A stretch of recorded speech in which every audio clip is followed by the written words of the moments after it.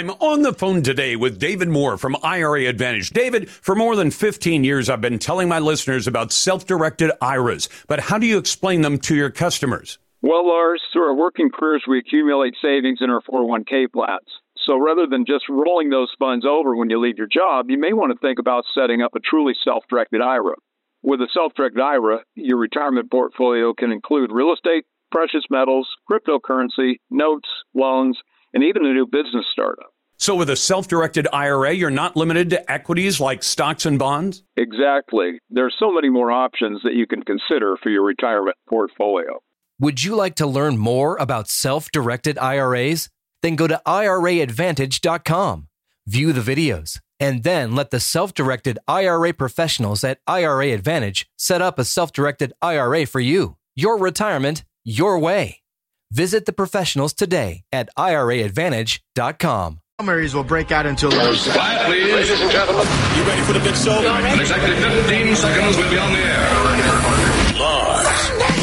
This is the Lars Larson Show. Our beloved republic is in the hands of madmen. This is a dark day. Honestly provocative talk with Lars Larson. I may be a white boy, but I'm not stupid. Broadcasting across the Pacific Northwest and covering Oregon, Washington, and Idaho on the Radio Northwest Network. Live. And now. Then we're going to kick the Biden crime family out of the White House. Here's your host. Almost lost my wife, my 67 Corvette, and my cat. Lars Larson.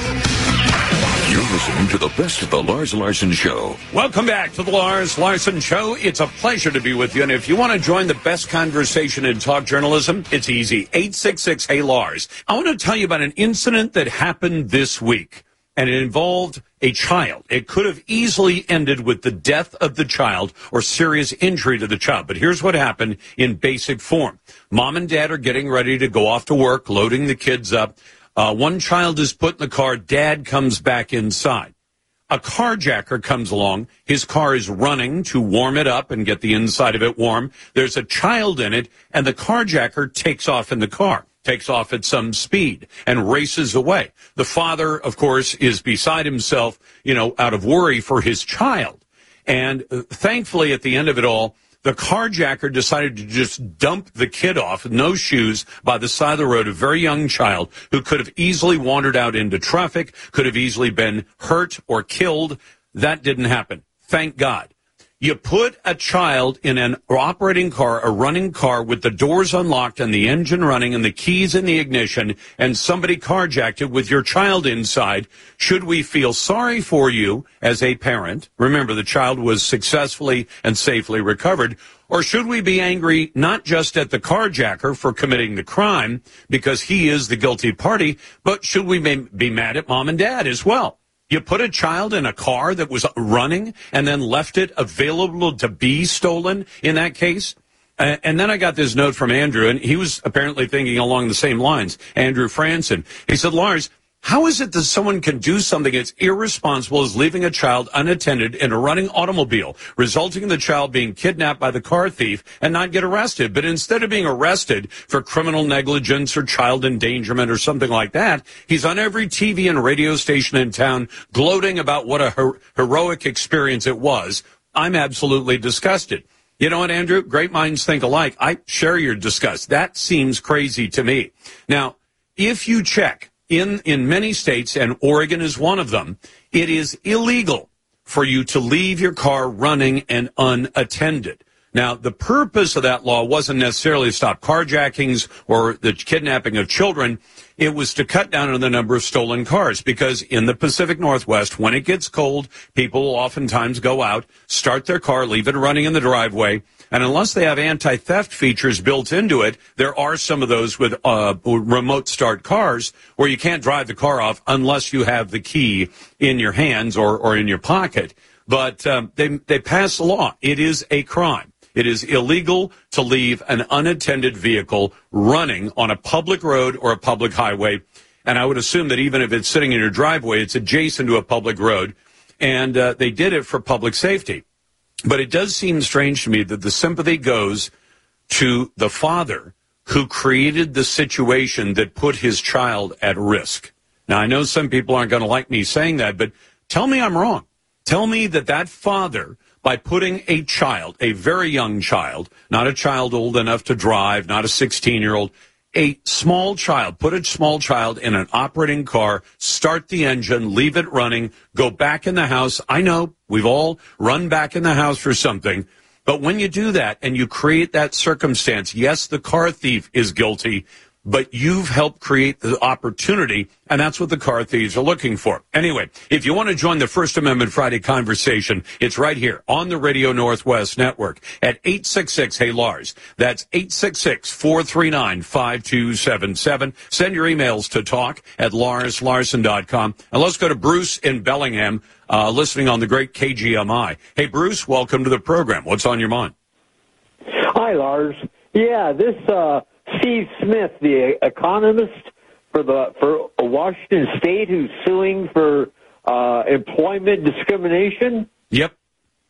Yeah, I read an article about that. His name is Scott Smith, just so you know. Oh, Scott Smith. I'm sorry. Yep. No worries. Yeah. Anyway, he's suing for $750,000 for damages, and I think he has a good case, and he should get it. But the irony is that the taxpayers are going to end up paying this settlement amount. Yes, they are. And why shouldn't they? Bruce? Yeah, hold on, Bruce. Bruce, what? These managers are a bunch of crooks. Yeah, well, and here's one of the things I've always wished, Bruce, if I could change the laws. I see state agencies and local agencies sue and fine each other all the time. And you think, for instance, Department of Ecology sues King County because King County's sewage treatment plant broke down from mismanagement a few years ago. And you think, so when one public agency sues another one or fines another one, whose money are they dealing with? Our money. How about the people who actually did the bad thing and created the situation? Yeah, they don't suffer at all. The people who made the bad decisions. And that one makes no sense to me. You know what I wish we could do is say anytime a lawsuit is brought against an agency, the officials named as being responsible for what happened, they should pay a portion of the damages out of their own paychecks and not from public funds. Now, if you did it that way, you might get some employees who would be a little bit more careful than they are. Let's go to Larry. Well, I called in only in case this guy that left his kid in the car is listening. Dude, you did a bad thing, but man, don't beat yourself up. I mean, we all make mistakes. I'm sure that you'll never ever do that again. I found myself when I was raising kids. I'm trying to think back that I ran in and got my coffee mug or something. I don't know the details. Maybe she out there for 5 minutes. Maybe it was just a 30 seconds. I don't know. But doesn't take long for a carjacker. I mean, here's what I'm asking, though, Larry. When you say you make a mistake, throughout my life, probably once or twice, I've turned the wrong way down a one-way street. That's a mistake. When you say, I'm going to put my kid in the car, and then I'm going to start the car, and I'm going to leave the keys in the car, and you go back into your house for whatever reason, that's a decision. That is not a mistake. He didn't mistakenly start the car. He intended to start the car. He left a running car with a child in it and the keys in the car. That's not a mistake. That is a conscious decision.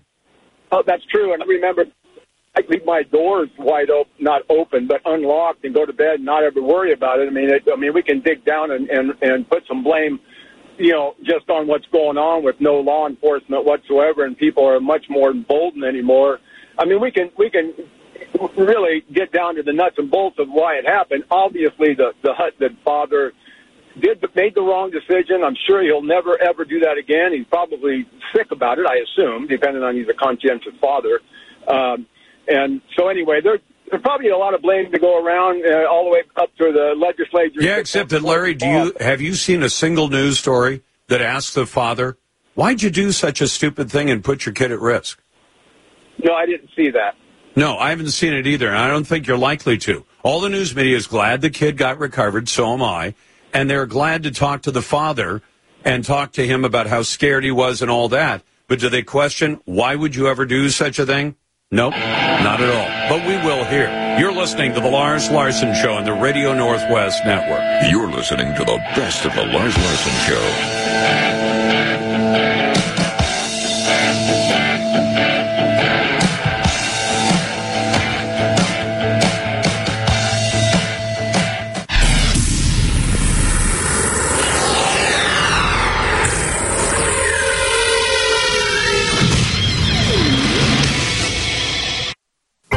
Do you need... With me on the phone today is David Moore with Equity Advantage. David, for more than 15 years, I've been telling my listeners about 1031 exchanges, but how do you explain it to customers? Well, Lars, 1031 exchanges are over 100 years old at this point. They allow people to exchange out of one property into another, keeping their equity intact. For example, let's say you own an apartment building and you'd like a larger one. You can sell the property, pay the tax, or you can do an exchange, deferring all capital gains tax.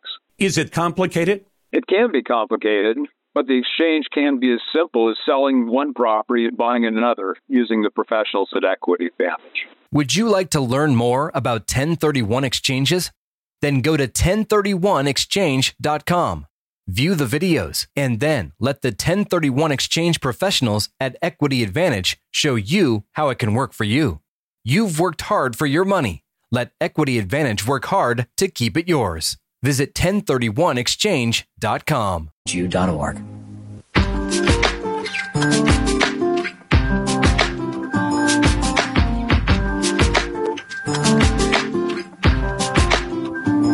Something Lars would say to the woke left. I hope that after today's city council meeting, you will pack your suitcase and get the hell out of my city. Well said. Thank you. This is the Lars Larson Show.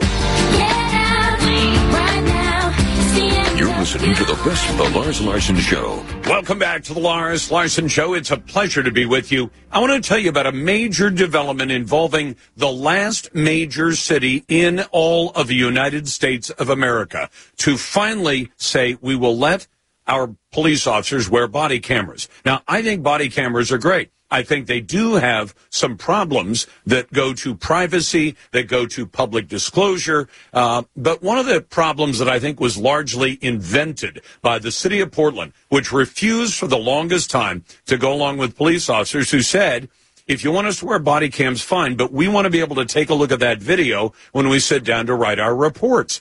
So the city itself is the reason this was held up, not the police. Well, they have finally agreed to a weird compromise. And because it's weird and because it involves police work, I thought I'd call my friend, retired police captain and former homicide detective, C.W. Jensen. C.W., welcome back to the program. Hey, Lars, how are you? Well, I'm fine, except this weird compromise the city of Portland has finally arrived at doesn't deal with many of the other problems of body cams that I think are going to happen, and they'll probably have to sort those out. But they've agreed with officers, yes, you can look at the video that was recorded by a body cam when you write your reports about routine stuff. But if you're in a deadly force incident, we're not going to let you see the video until you've already given an audio recorded statement to investigators. There's always an investigation of a deadly force incident, whether somebody dies or not. If deadly force is used, they have investigators take a look at it. Probably it is a good idea. Not probably, it is. But they're going to tell the officer, you can't see the video till you've given a statement. Then you give the statement, and as I understand it, this is the way it's described. The Daily Dead fish wrapper got a copy of the agreement that the mayor of Portland refused to release publicly. They said, then after they've given the statement, both parties, the investigators and the officer and his lawyer, will go off to separate rooms. This is how weird it is. And they'll each get to watch the video. Then they'll all come back to the same room to resolve any differences between what was stated in the interview of the officer and what they saw on the video. Does this sound like it's going to work?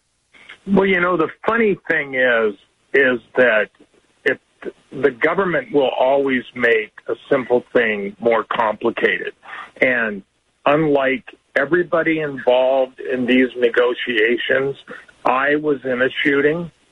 I was a detective, and I investigated probably a dozen officer-involved shootings. I was an internal affairs investigator. I was an internal affairs commander. I mean, they're making this into too big of a deal. If you're in a shooting, and I'll just talk about my shooting. I was in a shooting. There were two other officers involved, and there was a hostage that, thank God, he lived. So there's four witnesses right there. And then there were people calling in. There was no video back then. But by the time I got down to detectives to give a formal statement, I'd already talked to probably a dozen people, supervisors, whatever, because when you're in a deadly force incident, you're jacked up. and you want to, people come up and go, are you okay? Yes. What happened? Blah, blah, blah, blah, blah, blah, blah. So people think there's some mysterious thing about this. It's not. By the time you get down to detectives, and like I say, I've been on both sides of the table, everybody knows what happened. And so do I think that it would be helpful to have the officer come in and you go, hey, here's what I hear about what happened, and they go, yeah, and here's what I remember. Then would it be helpful to go sit down and say, okay, here's the video.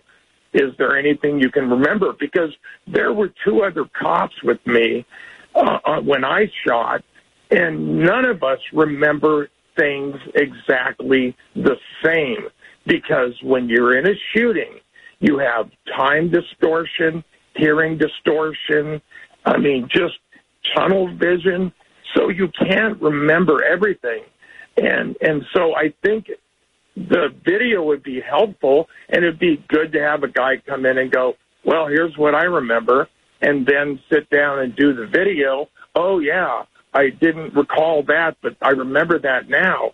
So there's good things and bad things, but like everything, the government just tries to make it way more complicated than it needs to be. Let me ask you about one specific thing. They say the officer has to make an audio recorded statement within 48 hours. And I think I recall you telling me that there were things you were recalling days after the incident because it takes a while for your brain to kind of slow down and take a breath, right? Right. And I had one case when I was a homicide detective, and it was a female and a male officer. The female officer didn't fire. The male officer did. He was able to come in and give a really good statement. She was emotionally not able to do it. But by the next day, she could remember things. So you can't just say, well, within 24 hours or 12 hours or 6 hours, you've got to remember. It took her a full 36 hours to compose herself enough to give a statement. So are you going to punish her because the video shows something different? Well, that's what CW, that's what it sounds like to me. Like they're assuming the cop's going to come in and give a statement, and whatever he says, we're going to look at the video, and it'll turn out he's a liar. And I suspect that the people who pushed for this want to be able to prove cops are liars. And then they say, after all of this, if there was a discrepancy between the video and what the officer says in the statement, none of that will be used to punish the officer. Well, maybe it should be in some cases. And in other cases, maybe it shouldn't be. Maybe the differences are not all that significant, as you suggested. But they're literally saying we want to get the discrepancies, but then you're not allowed to use them for anything. But I'll bet the defense attorneys will go after them. Yeah, and people think that these officer-involved shootings are mysterious or something. Literally, 99 out of 100, it's like, well, we got the call on a man with a gun, and then he shot at us, and we shot back. I don't care how much video you have. The bottom line is the bottom line. And they're trying to make these things into, oh, we've got to do this because it's mysterious and the police lie. No, it's really simple. You get a call, you go there, bad things happen, you do what you got to do. The video will complement everything, but it's not necessary. For the last 100 years, somehow we've figured it out how to do this without video. Now we've got video, great, use it, but it's not the end-all, be-all. No, I couldn't agree with you more. Hey, that's C.W. Jensen, retired homicide detective and retired police captain. C.W., thanks very much. I appreciate the time. Back in a moment, I'll get to your phone calls and emails. I'm not afraid of social media. Check us out on Instagram, Facebook, Twitter, and all the other social media. And tell Alexa to play The Lars Larson Show. You're listening to The Lars Larson Show and the Radio Northwest Network.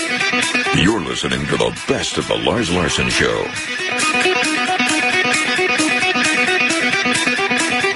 The Lars Larson Show.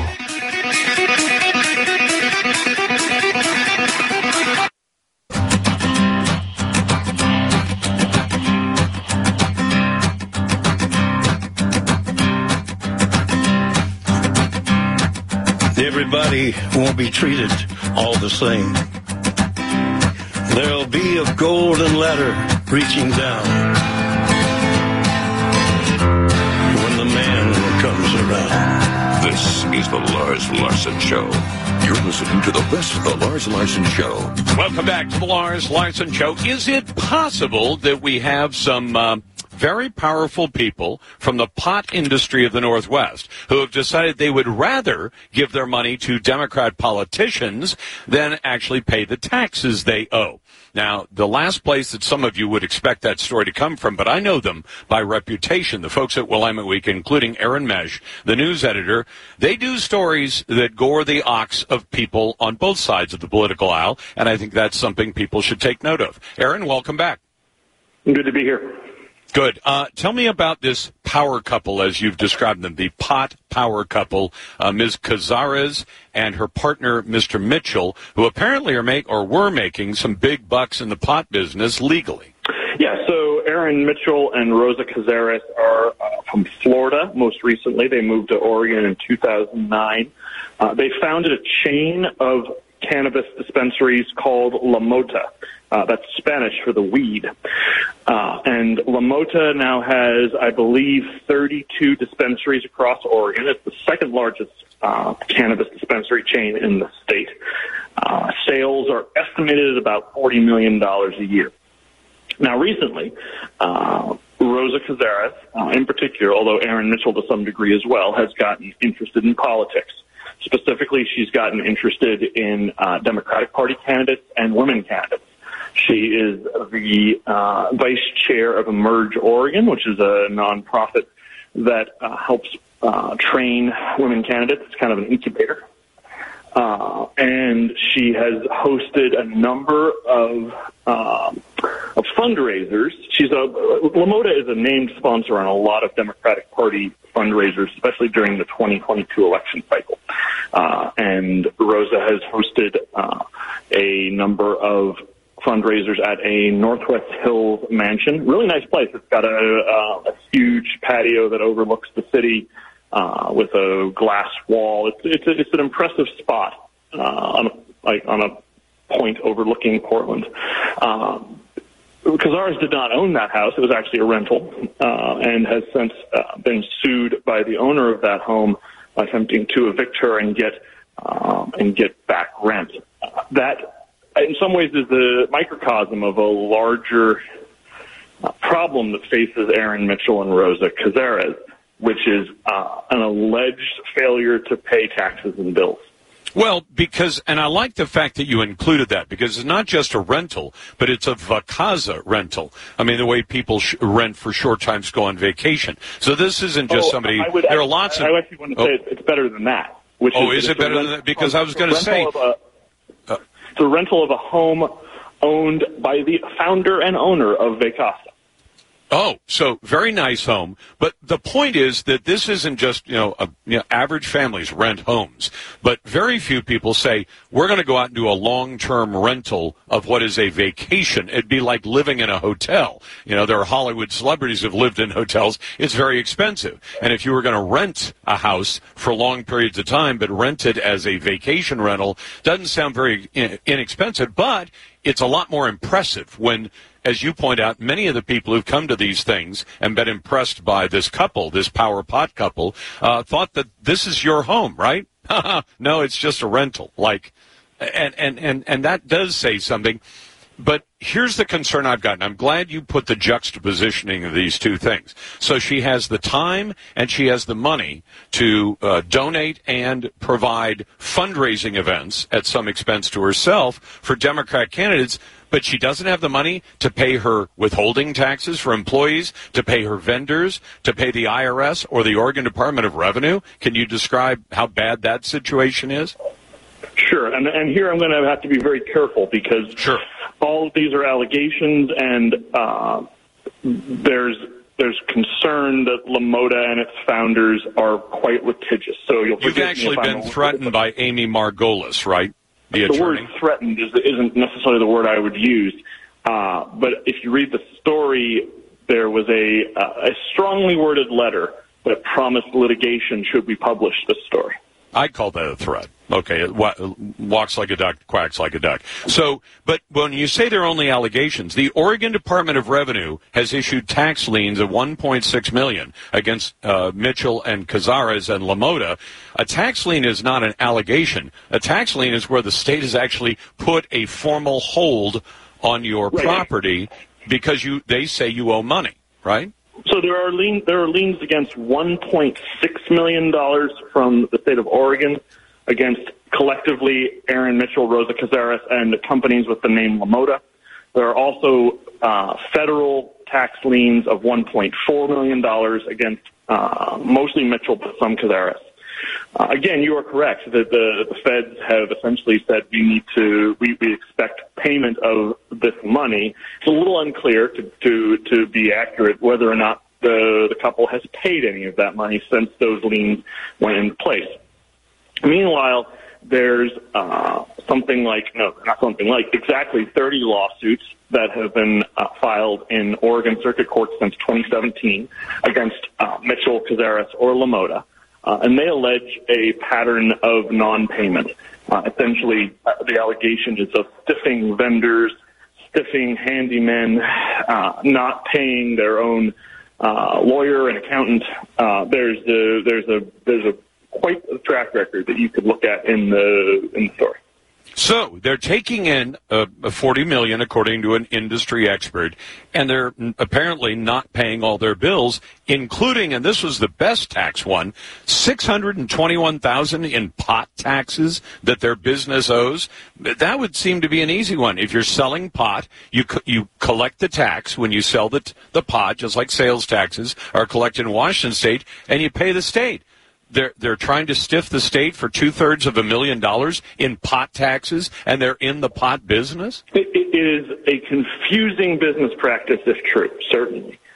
And as you have pointed out, it becomes even more confusing once you realize how much money, more than $200,000 in the past two election cycles, that they've spent on candidates for office. Why does this also, it certainly reminds me of Sam Bankman-Fried. I mean, not just because we're on the Stanford campus this week and Professors Bankman and Fried are professors at the law school here, but because Sam Bankman-Fried, who was also in a kind of a sketch business that went upside down to the tune of billions, was also spending lots of money on politicians. And especially close here because Bankman-Fried was looking at federal regulators he had to deal with at some point, and this couple has state regulators they have to worry about because marijuana is a state-regulated business. And if you give enough money to Democrat politicians, does that free you of the responsibility of actually having to do what the state's laws require you to do if you're in the pot business? Well, ironically, I would say that so far what we've found is that it really isn't all that necessary to spend money on politicians because the Oregon Liquor and Cannabis Commission is inherently unwilling to regulate any of the businesses, especially the large businesses that populate in this state. Well, you know, you got to admit, Aaron, they got their hands full figuring out which bottles of booze need to go to the folks on the Liquor Commission. They got to play 99 bottles of Pappy on this. Yeah, if you drink enough Pappy, you don't care what the weed heads are doing down the hall. You got your, you're down in the warehouse shopping for the bottles you need for this weekend. So, listen, I'm going to tell people to read this story. It's a great story, Aaron. Thanks very much and congratulations.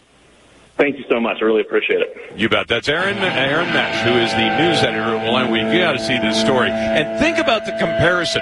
Sam Bankman-Fried's in a sketchy business, pays a lot of money to Democrats. They ignore him. In the case of the pot business, this couple doesn't pay its federal taxes, doesn't pay its state taxes, allegedly, and doesn't pay its pot taxes either. Back.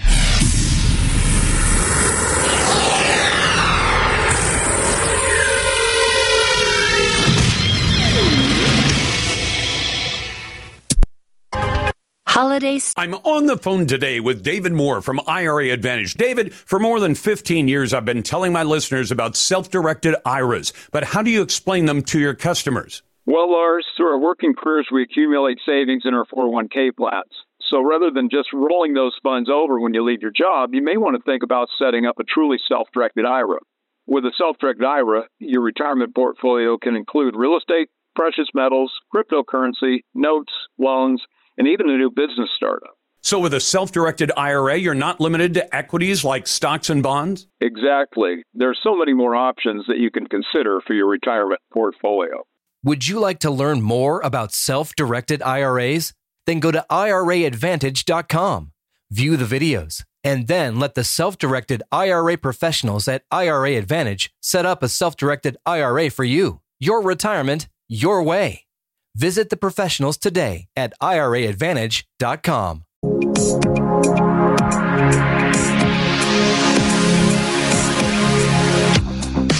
And now, a refresher on what diversity is. What in the hell's diversity? Well, I could be wrong, but I believe diversity is an old wooden ship that was used during the Civil War era. This is the Lars Larson Show. You're listening to the best of the Lars Larson Show. Welcome back to the Lars Larson Show, and welcome back to the Radio Northwest Network. Glad to be with you, and always glad to take your phone calls and your emails. This segment of the show brought to you by NickShivers.com for an instant offer to sell your home immediately. No showing, no hassles, and you pick the closing date. Go to NickShivers.com for details. Now, let me get to calls. And if you want to join what we call, and I think we live up to this, the best conversation in talk journalism, it's right here at 866-HEY-LARS. And if you're a naysayer, you go right to the head of the line at 866-439-5277. Let's go first to Dana. Hey, Dana, welcome to the program. What's on your mind? Well, hi. First, let me tell you I'm a 79-year-old Caucasian lady Republican. And okay, so you're operating on white privilege if we listen to the politically correct people, but I don't believe in that. I think it's crazy. Well, I do too, but don't tell my daughter that. But the thing is with the black students, I've seen it. What your statistics and stats don't tell the whole story. They can't tell it. I've seen it. I've seen where they pick students at random to test for if they're for marijuana. They don't pick the white kids. They pick the black kids out of the group. Hold on. You mean mandatory testing for pot? Yes, that's in Texas. Yeah, because I was going to say the fact that you're in school does not give the school the right to test your kids for anything without the parents signing off, although these days, with all that gender garbage. But here's the point I was making, Dana, and I hope you took it for what it's worth. Go ahead. Let me continue. Okay, go ahead. I've seen where they picked the black students for punishment. I've seen where they've thrown black students that are watching a basketball game out. I saw what was going on. I could not believe it. So I went up and I said, you can't do that. And this black father says, let it go, Dana, let it go. It happens all the time. How long ago was that, Dana?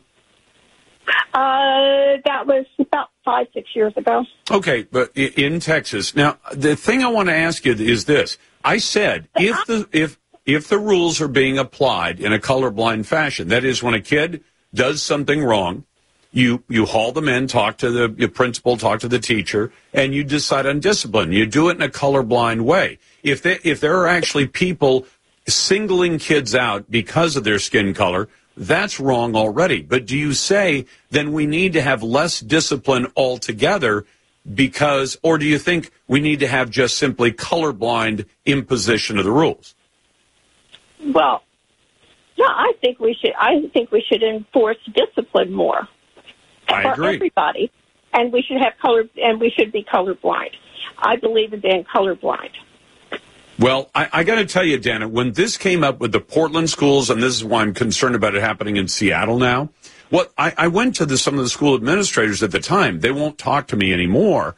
But I said to them, are you singling out kids because of their race? And they said, no, we're not. We're just punishing behavior. And we find that there's more bad behavior among black students, Hispanic students, less bad behavior among white students, even less bad behavior among Asian students than even white students or Hispanic students. And I said, okay, then what's the problem? And they said, well, the numbers look bad. because let's say you have 10% black students in the schools, but 20% of the kids who get either suspended or expelled are black. And you say, well, okay, again, what's the problem if you're imposing the rule and enforcing it in a colorblind fashion? I would bet, Dana, let me try this on you.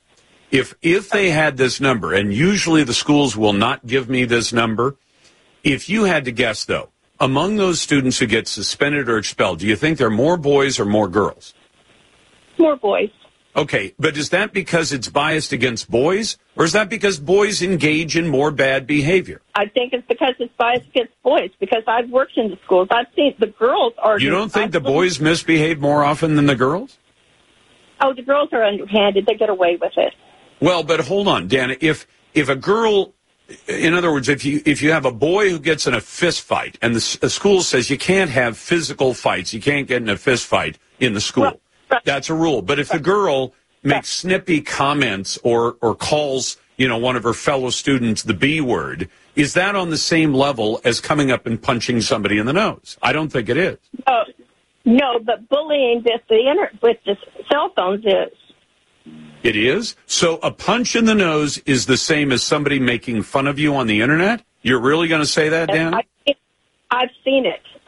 No, I'm not asking if you've seen it. I'm saying that if I make fun of people on the radio, should that be viewed as the same as if I make fun of Ted Wheeler or Bruce Harrell, the mayor of Seattle, should Bruce Harrell be able to say, well, Lars made fun of me on the air because of some stupid thing that I did as mayor of Seattle, and that's the same as if Lars walked up and punched me in the nose? Well, of course not. But with the teenagers, what they do is they send cell phone messages out about one person, and it will ruin this one girl's reputation completely. Only if you believe it. Well, teenagers believe anything. And without the internet, do you think there were times where in school, because I know this, I saw this happen, do you think people went around saying, well, that Dana, boy, she's got round heels, she's a sleazy girl. So if somebody said it or said it on the internet, what's the difference? The difference is the number of people that it can get to. I'll tell you what, rumors went around my high school very quickly. Maybe not at the speed of light, but very quickly. Dana, you're a good caller. You're listening to the Lars Larson Show. You're listening to the best of the Lars Larson Show. The Lars Larson. With me on the phone today is David Moore with Equity Advantage. David, for more than 15 years, I've been telling my listeners about 1031 exchanges. But how do you explain it to customers? Well, Lars, 1031 exchanges are over 100 years old at this point. They allow people to exchange out of one property into another, keeping their equity intact. For example, let's say you own an apartment building and you'd like a larger one. You can sell the property, pay the tax, or you can do an exchange, deferring all capital gains tax. Is it complicated? It can be complicated, but the exchange can be as simple as selling one property and buying another using the professionals at Equity Advantage. Would you like to learn more about 1031 exchanges? Then go to 1031exchange.com. View the videos, and then let the 1031 exchange professionals at Equity Advantage show you how it can work for you. You've worked hard for your money. Let Equity Advantage work hard to keep it yours. Visit 1031exchange.com. Quiet, please. Ladies and gentlemen. You ready for the big show? In exactly 15 seconds, we'll be on the air. Lars. This is the Lars Larson Show. Our beloved republic is in the hands of madmen. This is a dark day. Honestly provocative talk with Lars Larson. I may be a white boy, but I'm not stupid. Broadcasting across the Pacific Northwest and covering Oregon, Washington, and Idaho on the Radio Northwest Network. Live. And now. Then we're going to kick the Biden crime family out of the White House. Here's your host. I almost lost my wife, my 67 Corvette, and my cat. Lars Larson. This is the Lars Larson Show. Welcome back to the Lars Larson Show. It's a pleasure to be with you. And I want you to think about this question. I'll get to your calls in just a moment. Would you send your children to schools that feature classes segregated by race? Now, I would not. I don't want my grandchild to go to a class like that, but it's happening, and it's happening in a major American city. I'll tell you the details on that in just a moment. First, welcome to the program, and welcome to Conspiracy Theory Thursday. Glad to have you on board, and if you want to join the best conversation in talk journalism, it's 866-HEY-LARS. That's 866-439-5277. Send your emails to talk@LarsLarson.com, and if you're a naysayer, we'll put you first. Our Twitter poll today, does America need to scale back on the number of legal immigrants that it accepts? Now, there are some suggestions being made. 50 million people living in the U.S. were born in another country, according to a brand new report. The Center for Immigration Studies, and we talk to them all the time, found 49.5 million people, about 15% of our total population, originally born in another country. Now, the question is, have they assimilated? I would say the evidence around us suggests they have not. And an estimated 4.5 million people have crossed the border since Joe Biden's inauguration day. That is a larger number of people than the population of 25 U.S. states. And the Census Bureau had originally estimated the foreign-born population would not hit 15% until 2033. And imagine the kind of cultural and other problems that it creates when you have a big country that has always been a melting pot. It's not much of a melting pot anymore. Should America scale back on the number of legal immigrants it accepts? And I often get people saying, well, we've always done this. Well, until the 1960s, until Ted Kennedy in the U.S. Senate, I didn't think much of Senator Kennedy, but until he pushed through so-called immigration reform that began to bring in more and more legal immigrants to the United States, which is a positive, but too much of anything is not a good thing. So you say, what's the right number? Well, during the 80s, during President Reagan, we had about 300,000 legal immigrants to the United States every year. During the Clinton era in the 90s, it was about 600,000. It hit around 1 million during the first part of George Bush and into Barack Obama. So which number is the right number to accept as legal immigrants, especially when we're being overrun by Joe Biden's illegal alien invasion of millions? The total number of border crossers since Joe Biden began, 9 million, and the official count, about half of that. So, should we scale back on the number of legal immigrants that America accepts? We've been incredibly generous. I would say yes. Scale the number back. Don't take it to zero. But it's got to be somewhere between the 300,000 of the 80s, the 600,000 of the 90s, and the 1 million plus every year since then. Glad to have you with me. 866-HEY-LARS. I've also been talking about e-vehicles. There have been some big developments over the last, literally just the last few days. Number one, a letter written by and signed by the owners of 3,000 car dealerships nationwide begging the Biden administration to give up its battery buggies because they're not selling and Americans don't want them. That's problem number one. Problem number two, Ford Motor Company that lost $2 billion last year. Ford Motor Company just this week had 400 dealers who said, we want no part of your e-vehicle program. It is demanding that car dealers put hundreds of millions of dollars into buying e-vehicles that are not selling well right now. So I'm getting a fair amount of attention for that. If you want to jump into the conversation, it's 866-HEY-LARS. Let's go first to Josh. Hey, Josh, welcome to the Lars Larson Show. Hey, Lars. Thank you. Love the show. Thank you. I work for a Ford dealership, and Ford is requiring us, obviously, to sell those EV vehicles. The deal is that as a dealership, you have to put in X amount of dollars, infrastructure as far as building, the chargers, inventory, and what have you. Each dealership is required to do that to become a specified EV dealer. If you don't do that, then you're penalized. Whatever. It's costing the dealership a crazy amount of money, and especially it affects the small dealerships that don't have that margin there. But the EVs that we have on the lot have been on the lot for months, and we pay a fee for that per vehicle. Yeah, somebody has to pay the flooring cost, right? The cost of the money that's locked up in that car, right? Right, and those cars sit there. I mean, we've got Ford Lightnings on the lot that they've been sitting there for a month and a half, 2 months, just no one comes to test drive.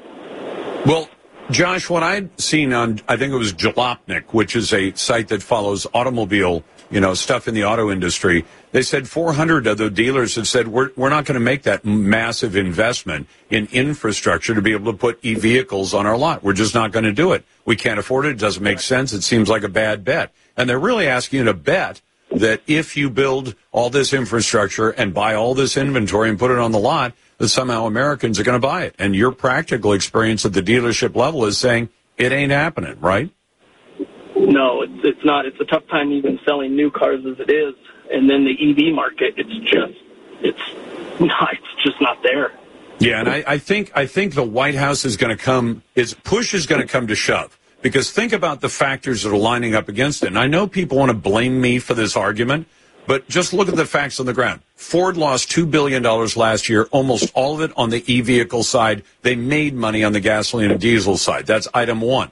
Item two, when they're losing $36,000 every time they sell one of the e-vehicles because it costs more to make it. Imagine a restaurant where they offered a $10 steak that cost the restaurant $20 to make. And you say, well, how long can we do that? And then you go back to old jokes about Ole and Sven. We'll make it up in volume. We'll sell twice as many steaks at a loss. No, it doesn't make sense. Let's go to Trey. Hey, Trey, welcome to the Lars Larson Show. What's on your mind?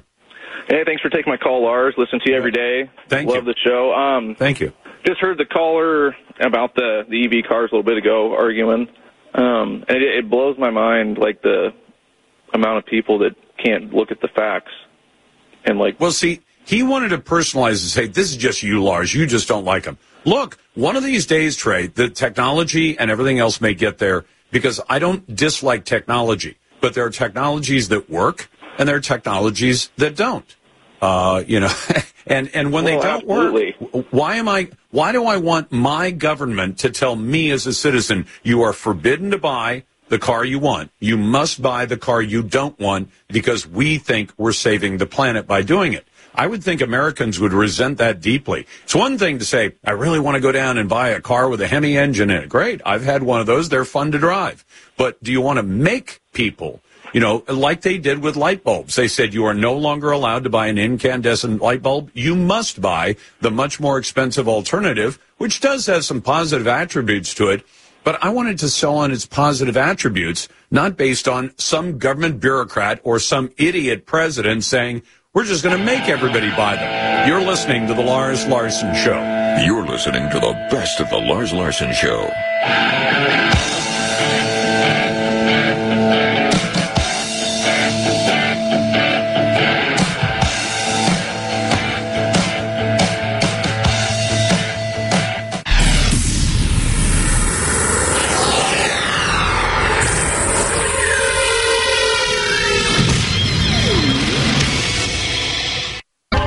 With me on the phone today is David Moore with Equity Advantage. David, for more than 15 years, I've been telling my listeners about 1031 exchanges. But how do you explain it to customers? Well, Lars, 1031 exchanges are over 100 years old at this point. They allow people to exchange out of one property into another, keeping their equity intact. For example, let's say you own an apartment building and you'd like a larger one. You can sell the property, pay the tax, or you can do an exchange, deferring all capital gains tax. Is it complicated? It can be complicated, but the exchange can be as simple as selling one property and buying another using the professionals at Equity Advantage. Would you like to learn more about 1031 exchanges? Then go to 1031exchange.com. View the videos, and then let the 1031 exchange professionals at Equity Advantage show you how it can work for you.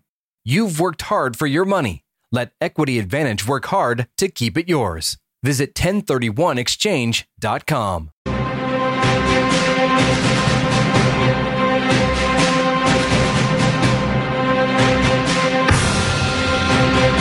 A reminder, you are in control. Our Constitution is a document in which we, the people, tell the government what it is allowed to do. This is the Lars Larson Show. You're listening to the best of the Lars Larson Show. Welcome back to the program. Pleasure to be with you. And if you want to join the best conversation in talk journalism, it's easy. 866-HEY-LARS. And naysayers go to the head of the line at 866-439-5277. You can vote in our Twitter poll at Lars Larson Show, or you can go to my website. The vote counts the same at LarsLarson.com. Despite 10 Republican-led states embracing universal school choice, the southern parts of the United States lag behind. Is there a connection between the teachers' unions and southern lawmakers hindering school choice initiatives? I thought we'd talk about that with John Tillman, who's CEO of the American Culture Project. John, welcome to the program. And in the interest of full disclosure, I'll tell you that while I went to public schools, government-run public schools, I'm completely in favor of school choice, and I think it would be good for everybody, for the taxpayers, for the parents, for the students, and even for the teachers, because everything would improve if we had true school choice. Welcome back. Well, Lars, great to be with you. And yeah, we have a problem in these states I wrote about in the Wall Street Journal earlier in the week, or last week rather. The teachers unions have been giving money to Republicans of all people in Texas, Georgia, Mississippi, and Alabama in order to block revolutionary school choice that could really improve the lives of all children, but especially minority children and poor children, particularly in the larger cities. Well, I think when somebody offers you money, you ought to take it. But then you say, I'm going to take your money, but I'm not going to go along with your position. Is there something else that explains why Southern Republicans would say, sure, give me the money, I'll vote against school choice? I mean, why would they go that direction? I think one of the truisms of politics that I always talk about is that there's two kinds of politicians. There's the politician who becomes a politician because he has an agenda, a policy agenda he cares deeply about, or she cares deeply about and wants to advance. Then there's a lot of politicians who adopt a policy agenda to fuel their political ambitions, and they're fairly untethered from an ideological or principled point of view. And so what happens to these types of Republicans in these states and around the country, the people that are out their door knocking the most, the people that are most often in the hallways of the state capitol are the unions, and particularly the teachers' unions, and they become friendly. They get to know them. They know them in their community because the teachers, of course, are members of the union, and they have a very seductive way of becoming ingratiated with these state reps, and then they begin to give them money. And then they start to have an open mind in listening to the false claims of the teachers' union. So one of their claims, for example, is that school choice will harm rural and suburban schools, which, of course, is not true. Rural and suburban schools, on average, start to get more money in the public system, and they also start to see more choices develop. What we have to be loyal to, Lars, is children, not public education systems, not the educational industrial complex, not the teachers' union. It's the kids, and choice for kids is what's best, no different than with their doctor or the kind of food they eat. Well, I agree with you, John. And one of the things I've always on the rare occasions when I get a chance to talk to somebody who's against school choice, because the unions, for the most part, don't talk to me. But I'll ask them. I said, can you name me any part of life, anywhere on the planet, where competition does not produce two primary things? It has a lot of other, good effects as well. But the two primary things are excellence and low cost. And there are very few examples where you can find where competition does not produce excellence and low cost. Why wouldn't we want that applied to education? And I think that it stymies most of them, because if you say, does excellence produce a great NBA full of players who are the most capable? Yeah. Okay. What if you took away competition and you said, let's have NBA players kept on teams based on their seniority? So the older you get, the less likely you are to get cut. And the young, bright player who comes in, he's only been there a year or two, if they have to let anybody go, they have to let the kid go. And you say, would that make a better NBA? And they say, well, of course not.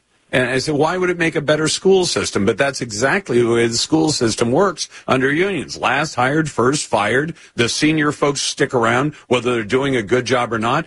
If it actually causes the public schools, the government schools, pain, good, because pain in every other part of life. If you walk into a restaurant and all your friends say it's the worst restaurant in town, don't go there, and the restaurant starts to lose business, if they don't change their game, then they go out of business, and they should. And I would apply the same logic to schools. If you don't produce a good product, educated kids, then you should go out of business. But none of them really face that until recently. That's exactly right. And the thing that's particularly infuriating about this is who is most harmed by this. So let's talk about a type of choice. There's a type of choice in affluent communities or among affluent people. They can send their kids to the public school, or they can send their kids to the private school. In Illinois, the head of the Chicago Teachers Union, who's called school choice evil and racist, sends her own child, her own high school student child, to a private school. And when confronted on this, her answer was, well, I need to have the best options for my child that the public school can't provide. And we all went, bingo, now you understand why you should be an advocate. But what happens is she makes a lot of money, so she can afford it. What about those same families of black and brown kids in the city of Chicago and white kids who are poor and can't afford to send their kid? They are saddled with a failing school. When you look at the country, it's places like Chicago, Detroit, Baltimore, Oakland, Los Angeles, Dallas. These are the places, large urban schools, often with significant minority populations, if not majority minority. Those are the children that are being harmed by a lack of choice, because those with money can opt out because they're willing to pay twice. That's why universal school choice is so powerful, and why it's such a threat to the teachers union. And these 10 states that are leading are really going to set the bar higher, and eventually I think these 4 states I wrote about in the Wall Street Journal, Mississippi, Alabama, Texas, and Georgia, will come along. Well, I'm talking to John Tillman, who's CEO of the American Culture Project, and you can read the piece he put for the Wall Street Journal. But there was a number I heard just today that really was stunning. So if you go back to 2019, 4 years ago, actually closer to 3 years ago, that 1% of American parents had school choice available to them, not because they're rich, but because it was offered in their area. Today, it's closer to 36%. So we've seen a 36% explosion of school choice in 3 or 4 years. I mean, that says this is where Americans and the parents and the kids want to go, isn't it? Absolutely, and all the polling shows that. School choice is overwhelmingly popular with Republicans, with Democrats, with independents. It's popular with African-American voters and Hispanic voters. The only people that school choice is not popular with are the teachers' unions and the educational bureaucracy that runs government-run schools. And going back to your earlier point, remember, the government is a monopoly provider of services. The only way that you can, and the union, of course, the teachers' union is a monopoly provider of the labor for the educational services in a government school. The problem with that is there's no accountability. When you go up against the bureaucracy or up against that teacher, we look at the Loudoun County fights that went on during the Governor Youngkin governor's race in 2021. They shut you down. They do not want to hear from you. As Terry McAuliffe, the candidate for governor that year, said, we don't really want to hear from the parents. But, in a private school, when you go in, you're a customer with a checkbook, and you're writing checks to that school. The beauty of universal school choice, it gives that checkbook to a poor mother who has a promising child who could do better if they got in a better school. One of the things we learned... Right. John, I'm up against the break. That's John Tillman from the American Culture Project. You're listening to the best of the Lars Larson Show.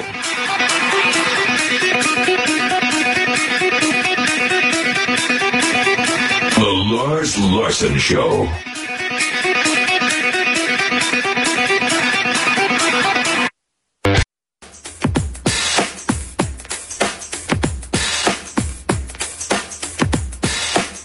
Senator John Kennedy on the Washington establishment. The Washington establishment is working harder than an ugly stripper to cover up whatever happened. This is the Lars Larson Show. You're listening to the best of the Lars Larson Show. Welcome back to the Lars Larson Show. You might have wondered earlier this year whether Hunter Biden, the son of Joe Biden, the smartest guy Joe Biden says he's ever met in his life, was getting a pass. And why? Because he and his lawyers plan to walk into court. Hunter Biden was accused of tax crimes, some of the tax crimes that actually eclipsed the statute of limitations, so he wasn't going to be charged on those at all. He was going to get no time in custody, and then he was going to be effectively forgiven for illegally buying a firearm while he was using hard drugs. And you say, well, I heard a lot of people say, gosh, nobody ever gets prosecuted for that. That is not true. And let me give you an example from just right now.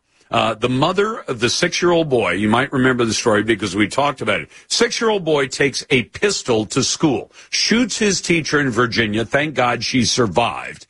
But the mother was using pot while she owned a firearm, which is illegal under federal law. Deja Taylor.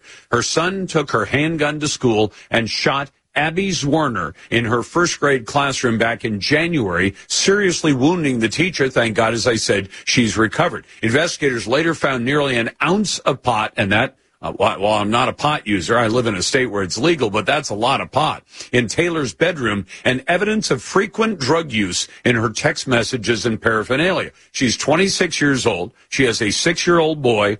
The boy took the gun to school, shot a teacher, and guess what? She got sentenced to 21 months in prison for using pot while owning a firearm.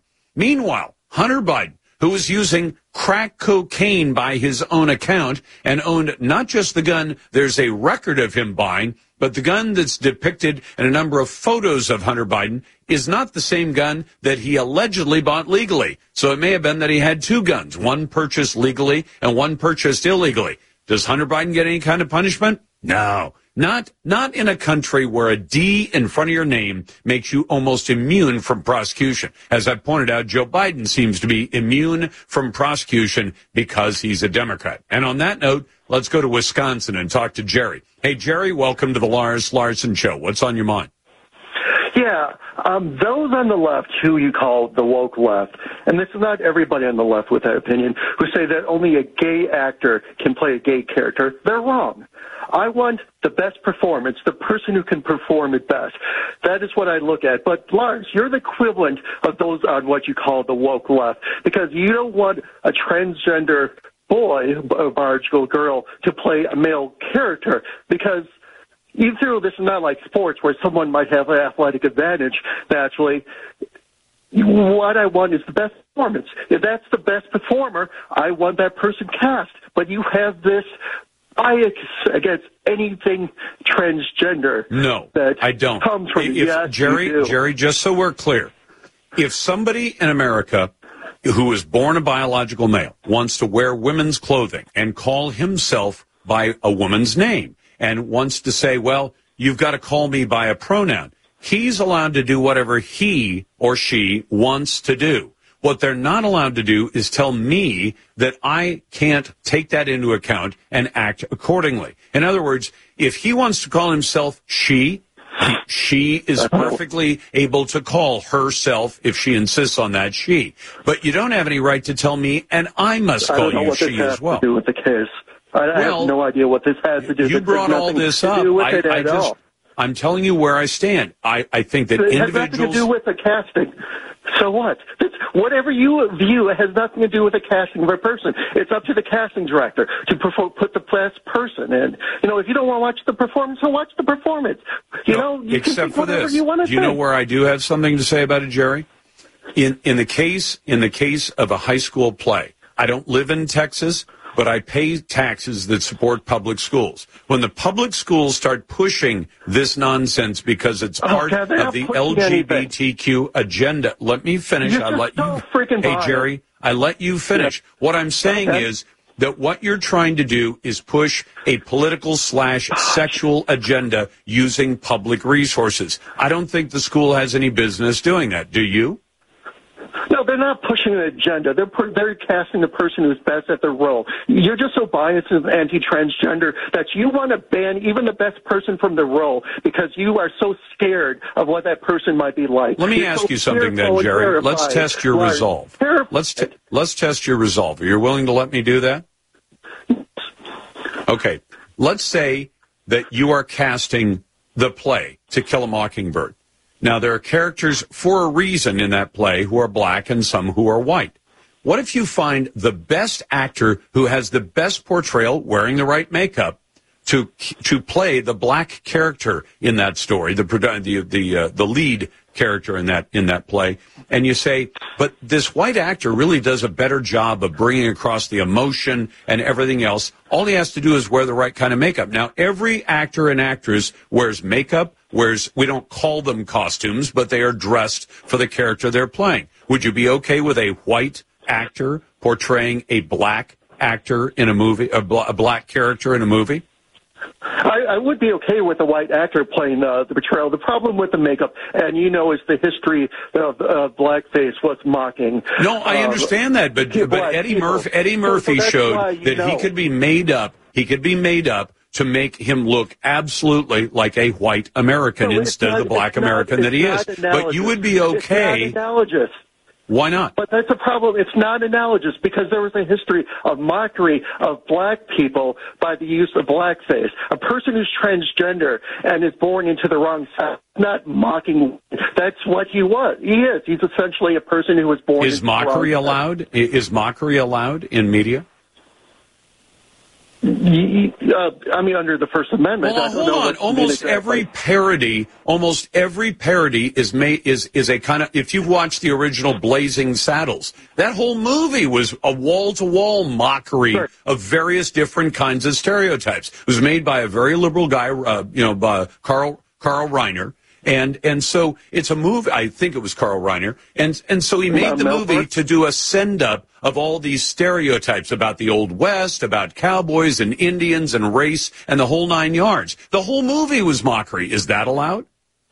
Yeah, you can make mockery. Under the First Amendment, and generally I agree with you, but there was a history of very severe mockery, not just general mockery. Well, very severe mockery. Do you suppose that when we get past Donald Trump's next term in office as president, which will be 5 years from now, that there will be plenty of movies that will mock Donald Trump? Do you think that Alec Baldwin, until he went off and killed somebody, that he mocked Donald Trump on a regular basis? You're not mocking a whole group of people when you mock Donald Trump. African Americans. Well, then I'm asking you then, if your goal is not to mock, if your goal, Donald Trump is like don't get stuck on the one point, Jerry. I'm trying to find out if you're okay with a biological boy pretending to be a girl, making himself up to look like. Hold on, let me finish the question. Let me finish the question. If you're okay with a biological boy, not mocking, pretending to be a girl, making himself look female, and portraying a role, why would you be against somebody who's a black actor portraying a white actor, or vice versa? I don't agree with that. If a transgender person is pretending, so they're not pretending. Are you talking about the actor, like pretending in terms of the portrayal of the role? In that sense, yeah, they're pretending, but you don't have the history. Well, every actor is pretending. Jerry, isn't every single actor pretending to be something they're not? Or is Keanu Reeves really a stone-cold killer? No, but I'm not. I didn't think so. Should we only allow the Keanu Reeves character in the John Wick movies to be portrayed by a real-life serial killer? That would be an interesting standard. I'm not sure you'd have very good chance of that because most of the stone-cold killers are at least dead or locked up somewhere. Back in a moment, Jerry. Thanks for the call. You got the Lars Larson Show. You're listening to the best of the Lars Larson Show.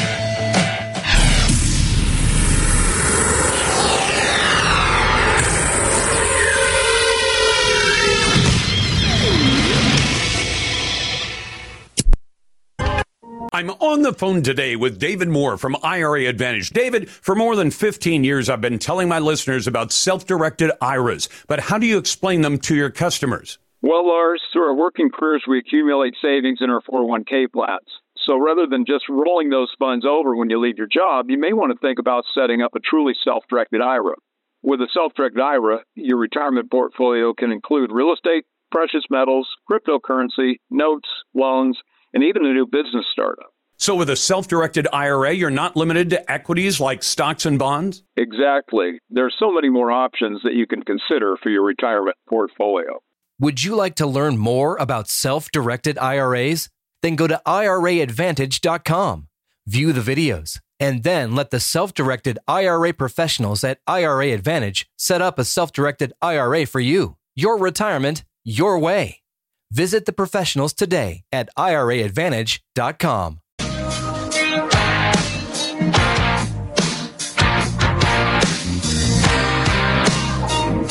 Welcome back to the Lars Larson Show.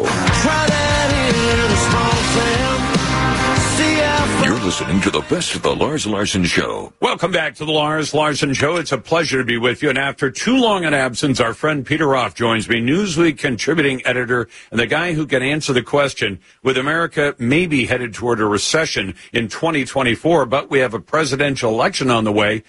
Is Joe Biden going to do anything to try to persuade the Congress? Maybe we should keep those Trump tax cuts from 2017. I think they're good law, and I think they ought to stay in place. The question is, will the Congress agree with that? Peter, welcome back. Hello, Lars. Well, the tax cuts will expire in 2025. Because of the odd way that they plan all this out in Washington, they weren't able to make them permanent. They were able to enact them for a short window. But some of the benefits of the Tax Cuts and Jobs Act, like the automatic full expensing of business expenditures and the research and development credits, are already starting to expire. And right now, Congress is trying to decide whether or not they're going to renew them out through 2025 or, in fact, make them permanent. And they should, because they're good for economic growth. And what's good for economic growth is good for you and me and everyone who's listening. Yep. I mean, Peter, for example, that the automatic or the full expensing, I know it's getting into tax stuff, and I'm not a tax expert, but I tell people on my little scale, if I said, I want to add one more producer, but we're going to need computers, we're going to need space, we're going to need all this stuff, and I have to spend the money, but then I have to spend 3 to 5 years getting that written off on my taxes. But if I could write it all off this year, that would make a big difference. Think about the company that's in that spot. You know, the full expensing of tax business expenses would allow a company to say, we can afford to do it because this year we had a good year. We don't know what the years ahead are going to be, but this year was a good year. We can afford to, replace some equipment, to buy some new equipment and bring on some more employees. And instead, they want to let it go. It doesn't make any sense to take that stuff out, does it? And there's a lot of the economy now runs on information. And the machines that process information and the programs that process information are expensive, and they're being rapidly replaced, rapidly upgraded. And so be able to make those investments and write them off immediately. But if you eliminate the immediate expensing, that's what sometimes happens. We've already replaced the system, but we're still drawing down the tax benefit rather than doing it immediately. That's the kind of stuff that's necessary for small businesses to become medium-sized businesses and medium-sized businesses to become big businesses. Well, that means more jobs. The other thing is, Peter, I've always thought about this. You have a really big knock your socks off kind of a profitable year. So you say, we're going to do this. And then they say, well, but boss, we're going to have to write that off, say a computer or a vehicle or whatever, 3 to 5 years. And you say, then next year, when we have a really bad year and we don't actually make a profit or we have a much lower profit, and you say, but boss, we have the write-off from last year. And you say, yeah, we have the write-off during a year when we didn't make a big profit. What good does that do us?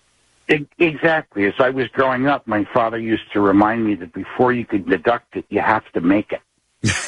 And if you're not making money, the deduction is of no value. Right. It took a little while, but finally that started to make sense to me. And, fortunately, I'm talking to some guys on Capitol Hill this morning, and there seems to be some agreement between the Democrats and the Republicans on Capitol Hill that they have to do this. And I hope they get it done quickly. I hope they get it done before the end of the year so that this doesn't become a negotiating point later on when the continuing resolutions run out and they have to come up with a year-long CR or a budget or whatever they're going to do to fund the government. They shouldn't be playing politics with economic incentives. No, and Peter, the other piece of this that really seems bizarre, if dad comes home to a family and says, hey, family, we're going to save money because we're going to do things this way, whatever this way is. And the family says, oh, that sounds like a great idea. We'll save some money. And then dad says, but we're only doing it for 24 months. And after that, we're not doing it again. You'd say, well, if it's a good idea now, if it was a good idea in 2017, what has changed that doesn't make the tax cuts a good idea for 5 years later and 6 years later? And I don't understand that thinking by Congress. Part of it is that the Democrats, at least, have a view of the economy as static, that it's always going to be roughly the same size. And if you earn, then I lose. that somebody is losing because somebody else is winning. Yep. What we understand as good free marketeers is that as long as the economy is getting bigger, there's more money to divide up. And, you know, if you want to do stuff that's socialist in nature, that's European in nature, you know, I may not like it, but let's pay for it. How do we pay for it? By growing the economy.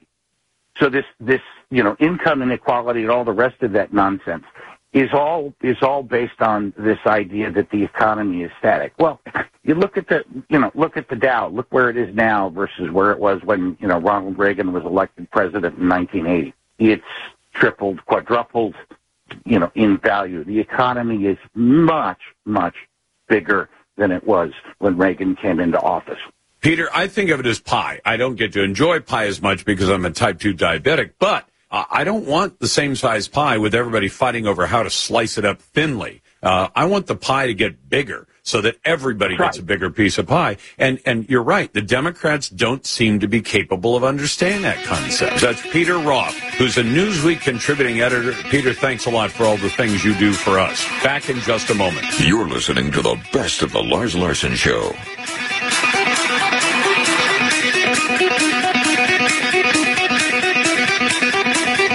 The Lars Larson Show. I'm on the phone today with David Moore from IRA Advantage. David, for more than 15 years, I've been telling my listeners about self-directed IRAs, but how do you explain them to your customers? Well, Lars, through our working careers, we accumulate savings in our 401k plans.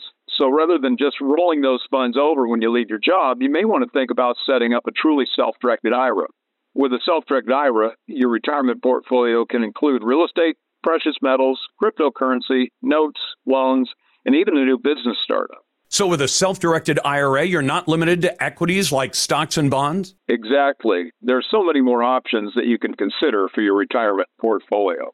Would you like to learn more about self-directed IRAs? Then go to IRAadvantage.com, view the videos, and then let the self-directed IRA professionals at IRA Advantage set up a self-directed IRA for you. Your retirement, your way. Visit the professionals today at IRAadvantage.com. Quiet, please. Ladies and gentlemen, you ready for the big show? In exactly 15 seconds, we'll be on the air. Lars. This is the Lars Larson Show. our beloved republic is in the hands of madmen. This is a dark day. Honestly provocative talk with Lars Larson. I may be a white boy, but I'm not stupid. Broadcasting across the Pacific Northwest and covering Oregon, Washington, and Idaho on the Radio Northwest Network. Live. And now. Then we're going to kick the Biden crime family out of the White House. Here's your host. I almost lost my wife, my 67 Corvette, and my cat. Lars Larson. You're listening to the best of the Lars Larson Show. Welcome back to the Lars Larson Show. It's a pleasure to be with you. Glad to get to your phone calls and emails, and we've got a slew of things to talk about. Donald Trump stands to win the presidency less than a year from now, so the Democrats are so desperate, they've been trying to just keep him off the ballot. And guess what? They're failing at that as well. I want to get into that in just a moment. But first, welcome to the program. Glad to have you on board. And if you want to join the best conversation in talk journalism, it's always here every day at 866-HEY-LARS. And if you happen to be a naysayer, you disagree with my point of view, you're not only welcome, you're more than welcome. We're going to put you right to the head of the line at 866-439-5277. Send your emails to talk@larslarson.com and vote in our Twitter poll. We put it up both on Twitter, or X if you prefer, and on my website at larslarson.com. And today's question might just challenge you. Should the beating death of a white teenager at the hands of black teenagers not bring some kind of national outrage? You probably heard about the story. We've mentioned it. It happened on the 8th of November, about a week ago. Jonathan Lewis, 17, died after he was swarmed by more than 10 of his classmates, and they attacked him. Apparently, the whole dispute had to do with him defending a younger, smaller child, but also had to do something with a disagreement over somebody's headphones, allegedly stolen headphones. So now the police in Las Vegas have arrested 8 of the teenagers who are accused of beating a classmate to death earlier this month in a fight over stolen headphones. Well, my friend and fellow talker, the guy who's behind KWAM, our affiliate Memphis, Tennessee, Todd Starnes, says If 10 white people beat a black teenager to death, the entire nation would burn. Biden would declare a national emergency. Congress would have convened emergency hearings. The professional race agitators, and you know who they are, Al Sharpton and the like, would be marching in the streets, and the news media, they would have been anchoring their shows from Las Vegas. But that's not what's happening. What's happening is, oh, yeah, well, a kid was beaten to death. Some other kids are accused of it. Who cares what color or race the perpetrators or the victims are? How is it we have a double standard like that? Because Todd's right. If 10 white people beat a black teenager to death, this country would be on fire right now. But a white teenager gets beaten to death by a predominantly black crowd of suspects who have now been accused, other teenagers now accused of that beating death. And it's a big ho-hum from the legacy media. Anyway, you can find today's Twitter poll at Lars Larson Show on Twitter, LarsLarson.com. On our website, it's brought to you by AMAC, the Association of Mature American Citizens. AMAC has the conservative values I believe in. I join. You should too. Just go to amac.us or call 888-262-2006. AMAC's better. Better for you and better for America. Now, let me go right to a naysayer. I love starting with a naysayer. Dale, welcome to the program. What's on your mind today? Hey, thanks, Lars. So I don't understand how all the history of the DACA, the semi-illegal aliens, are they paying in, when they get a job, are they paying into the taxes? Sometimes. For the draft? Sometimes they are. Sometimes they work under the table. There's no definitive answer to that. But what is important is if they're not in America legally, they are not legally allowed to work a job, period. So they're not paying into Social Security. Well, they may be. They may not be, but that's not the point, and I'll tell you why. I know people have said, well, this is the bailout for Social Security we've all been waiting for. We're going to have millions of people come in and pay into Social Security and then never collect a dime. That is not the way it's going to work, because from past experience with the past amnesty of 1986, they make it legal, say, okay, we're going to give amnesty. At the time, the promise was, I think, 1.2 million people, and it ended up being multiple millions of illegal aliens who got amnesty. And then they had something called totalization, because all that will happen, it won't happen today, but if you were to legalize the status of millions of illegals that say Joe Biden is allowed in, at some point, probably 5, 10, 20 years from now, they're going to say, hey, I've been paying into this for the last 10, 20 years. I have a right to collect. And the courts, being liberal as they usually are, will say, you're right. You shouldn't have paid into something that you can't collect from. So all you get is additional people who are going to end up collecting from the system as well. That's a loser proposition, Dale. Why can't we get them right now? And get say, what right now? You can have citizenship, and you're going to be on the books, just like every other real Because American. Then that means you've just added some more contributors. Will have to register for the draft. Okay, they do. Actually, the law already says, whether you're here legally or not, if you're a male between 19 and 26 years of age, you have to register for the draft. And the only, if you don't do it, you've broken the law, and you may be ineligible for certain federal jobs and even federal loans for school. But other than that, there's no enforcement mechanism. But it's already the law. They have to register for the draft. But that's not a big deal. Fill out a piece of paper. Fine, you're registered. How does that help America? Well, I believe that when you look at your paycheck and you see all this tax money drawn out, yep, you should be able to vote on that. No, I don't believe so. Dale, I'd be willing to bet if you own a house in a different state and they have property taxes there and there's a vote on property taxes and you own a house somewhere else other than where you live and where you're a resident, do you get to vote on that? Of course. I live there.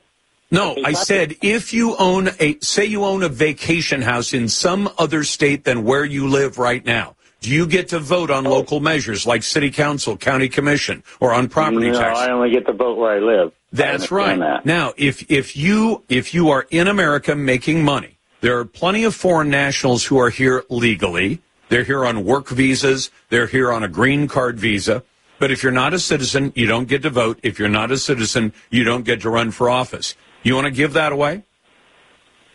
I guess not. Dale, thanks for the call. Let's go to Alabama and Mike. Hey, Mike, welcome to the Lars Larson Show on a Wednesday. What's on your mind? Hey, Lars. As far as the Social Security, I read on the Social Security website that is involving collecting Social Security in other countries.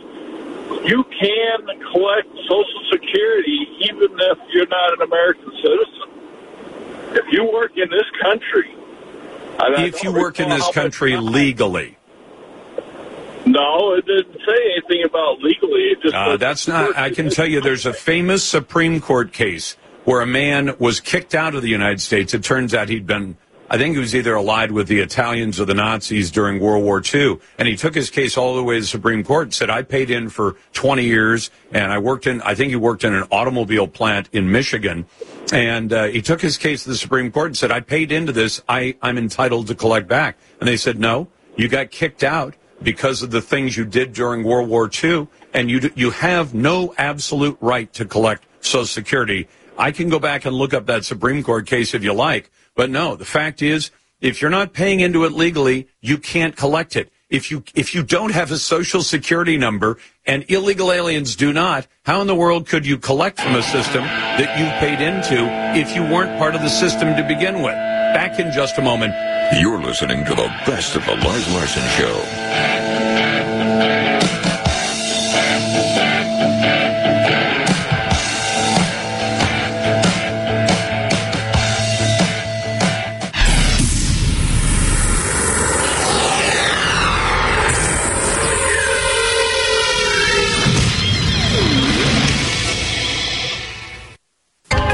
I'm on the phone today with David Moore from IRA Advantage. David, for more than 15 years, I've been telling my listeners about self-directed IRAs, but how do you explain them to your customers? Well, Lars, through our working careers, we accumulate savings in our 401k plans. So rather than just rolling those funds over when you leave your job, you may want to think about setting up a truly self-directed IRA. With a self-directed IRA, your retirement portfolio can include real estate, precious metals, cryptocurrency, notes, loans, and even a new business startup. So with a self-directed IRA, you're not limited to equities like stocks and bonds? Exactly. There are so many more options that you can consider for your retirement portfolio. Would you like to learn more about self-directed IRAs? Then go to IRAadvantage.com, view the videos, and then let the self-directed IRA professionals at IRA Advantage set up a self-directed IRA for you. Your retirement, your way. Visit the professionals today at IRAadvantage.com.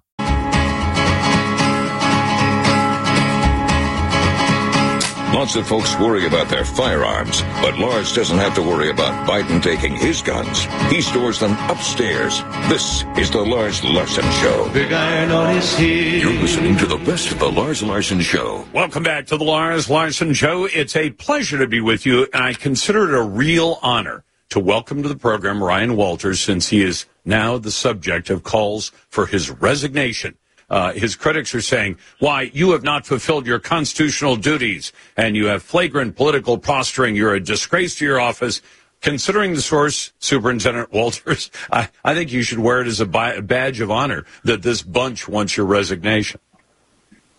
Oh, absolutely, Lars. That's exactly how I view it. You know, when you have a radical left-wing atheist group from Wisconsin targeting you and saying you should resign because you're not stopping kids who are voluntarily praying in a school from doing that, it's outrageous, isn't it, Lars? Isn't it amazing the war we've seen on faith in our schools? I mean, now they're saying, so this was so your listeners know the context. We had a school in Oklahoma. Kids were coming on. They do intercoms. They do announcements. They do all these things. And a lot of the kids would do a Bible verse or they would say a prayer. This out-of-state group came in and told them to stop. Again, nobody's making the kids do it. Kids just wanted to do it. So I came out and said, absolutely, you do not need to stop, and we will not allow them to bully you. So once you go out to California, you know, you radical atheist group, and, hey, they'll welcome you with open arms. Well, now they want me to resign. Well, let me tell you something. That's obviously not going to happen. And, again, I do wear it as a badge of honor here. I mean, just so people understand what's happening, and is it Prague Elementary School? Is that the way they say it? Prague Prague. At Prague Elementary School, Freedom from Religion Foundation is saying that because kids on their own are saying a Bible verse along with the school announcements, I did that when I was in school as well. You get to go down and talk over a mic and tell everybody what the lunch menu is and all the other things that they put in the morning announcements, and the kids are doing it on their own. They're actually asking you, as a representative government, to order little citizens, named, children, but little citizens all the same, not to engage in religious speech. They don't see the constitutional problem with that? No, they don't. And they show their hand really clear with this, don't they? They want there to absolutely be no exercise of any type of faith unless it's atheism. And I keep saying atheism, you guys, it is a religion to the left. I mean, honestly, it's a cult. They want everybody, there's no acknowledgement of God. They erase God from our history. They are challenging little boys and little girls, taking away their First Amendment rights. Why? Because heaven forbid someone actually mention God or have a free expression of their religious beliefs in a school. And it shows you, ultimately, that's what they want. They want state-sponsored atheism. By running God out, they are targeting teachers, and now they're targeting kids. We're just not going to stand for it here in Oklahoma. Well, I got to tell you something, Ryan. You reminded me of a friend of mine by the name of Lionel. But I remember one of the lines that stuck in my head was, if not believing in God is a religion, then not collecting stamps must be a hobby. But these are groups that don't just say, we're happy not to believe in God. It seems to get under their skin in a way that I usually don't see truly religious people, no matter what they believe in, Christianity, Judaism, or Islam. The fact that somebody doesn't believe, as Christians, we'd say, well, that's sad. I wish they did believe, and I would persuade them if they'd let me. But other than that, it doesn't get under your skin. But atheists seem to hate the idea that anybody believes in God. That's exactly right. And by the way, look at what it's done to our society. Since the 1960s, left-wing Supreme Court started targeting Christians and driving any kind of faith out of our schools, what have we seen? We have seen moral decay in our society. We have seen the drug use go up. We've seen STDs go up. We've seen children out of wedlock. Because what we have done is we have allowed the left to turn our schools into anti-Christian, anti-faith institutions that our kids go through school and are told they can never mention God. Any expression of it is just, and notice their reaction. I mean, if you tell a little kid and you act like it's the worst thing they've ever done to say a Bible verse on their own volition, that kid is being sent these messages from people they look up to that I guess this is bad. I guess we shouldn't do this. The country was built on Judeo-Christian values, and we were built with the free expression of our religious beliefs, and we have got to get back that in our schools. I gotta ask you something. I don't know if it would aid your cause, not legally. I mean, because they're not taking legal action demanding your resignation. I take it they're just saying we demand your resignation. Has the Freedom from Religion Foundation ever come out and demanded the cessation of Islam in public schools? Have they ever done that? Do you know? Not as far as I know of. Right now, all I've seen is they're targeting towards these Christian groups, is what I've seen. Yeah, so in other words, they're not an anti-religion group. They're an anti-Christian group. Because I don't know what happens in the state of Oklahoma. Maybe you can tell me. But over the years, I've objected when I see schools that say, the Bible isn't welcome, crosses aren't welcome, religious practice is not welcome. They even want to say a national holiday, the only religious national holiday of the federal government, which is Christmas, which is specifically a Christian belief. It's not Islam, it's not Judaism. That they then say, but we can teach the 5 pillars of Islam to our kids and to your kids as well. And I've had so many parents tell me, my kid came home with an exercise to learn the 5 pillars of Islam. And I say, well, if they're going to teach the 5 pillars of Islam, they ought to be teaching the 10 commandments as well. In other words, everybody in or nobody in, one or the other, and but probably not in Oklahoma. I just don't know. And I'm curious whether the Freedom from Religion Foundation has ever gone after, say, a Jewish group or a Muslim group.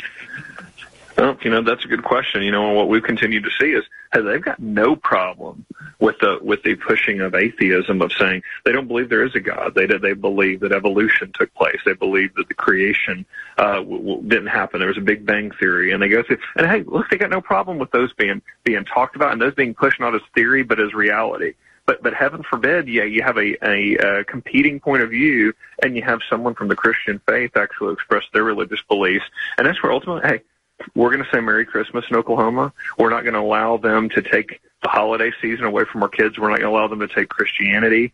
Well, I'll tell you what I want to do. I'm going to ask my executive producer, because we both make phone calls and send emails, and we ask liberal groups on all the time. And I would think that atheists or anything, if they're not a liberal group, I don't know what they are. But I'll ask the foundation if they're willing to come on, because I'd love to have them admit we want the superintendent to silence children who've chosen to say Bible verses.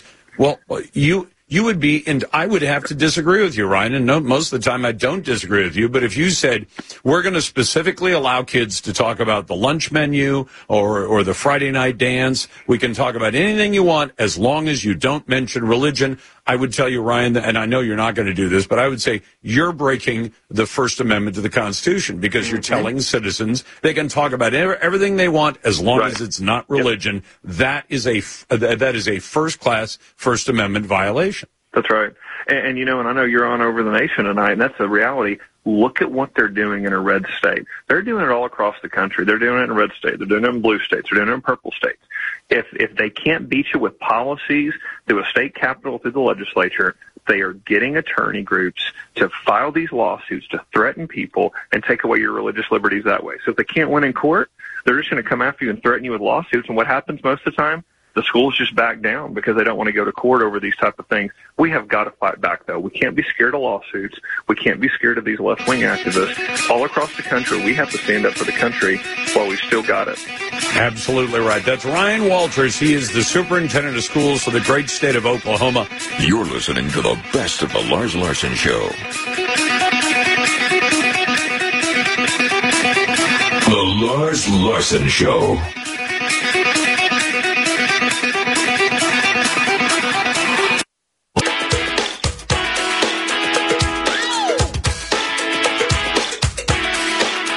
The 40th President of the United States always knew where to put the blame. You have blamed mistakes of the past, and you blame the Congress. Does any of the blame belong to you? Yes, because for many years I was a Democrat.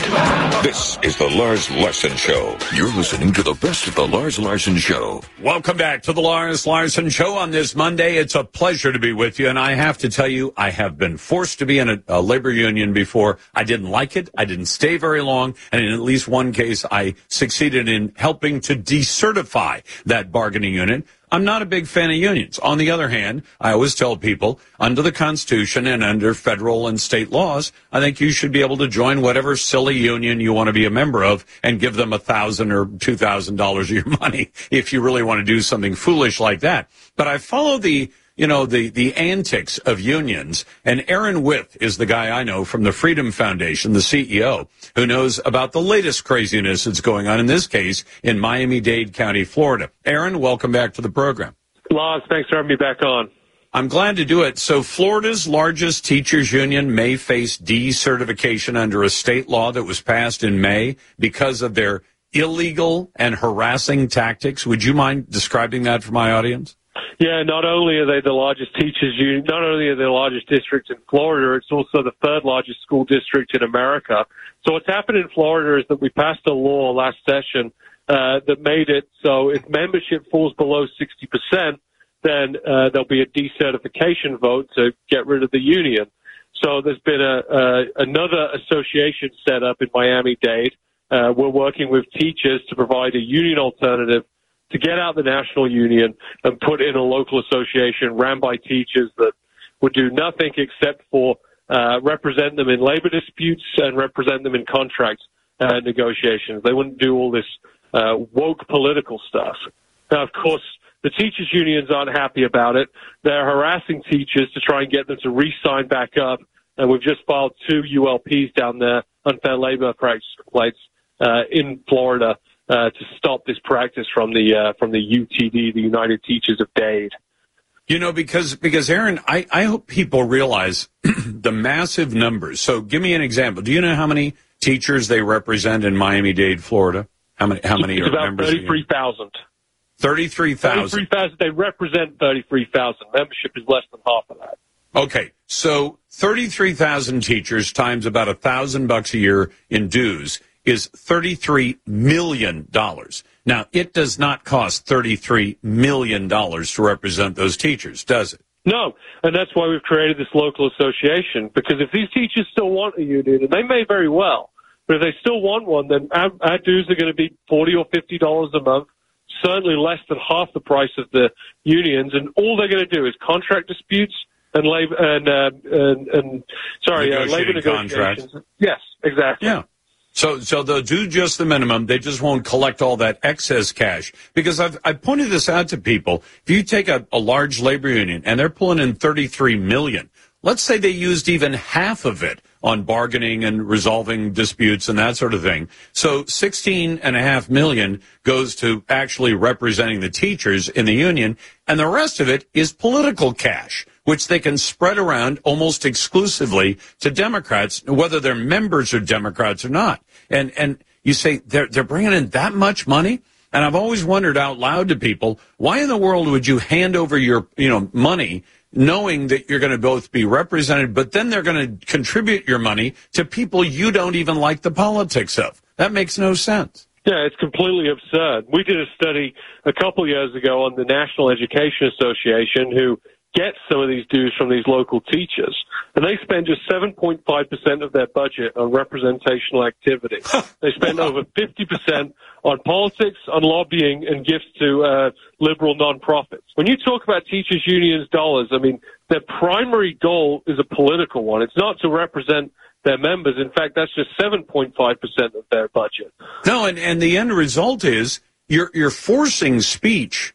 Because Florida is a right-to-work state, isn't it? You don't have to belong to the union. Am I right?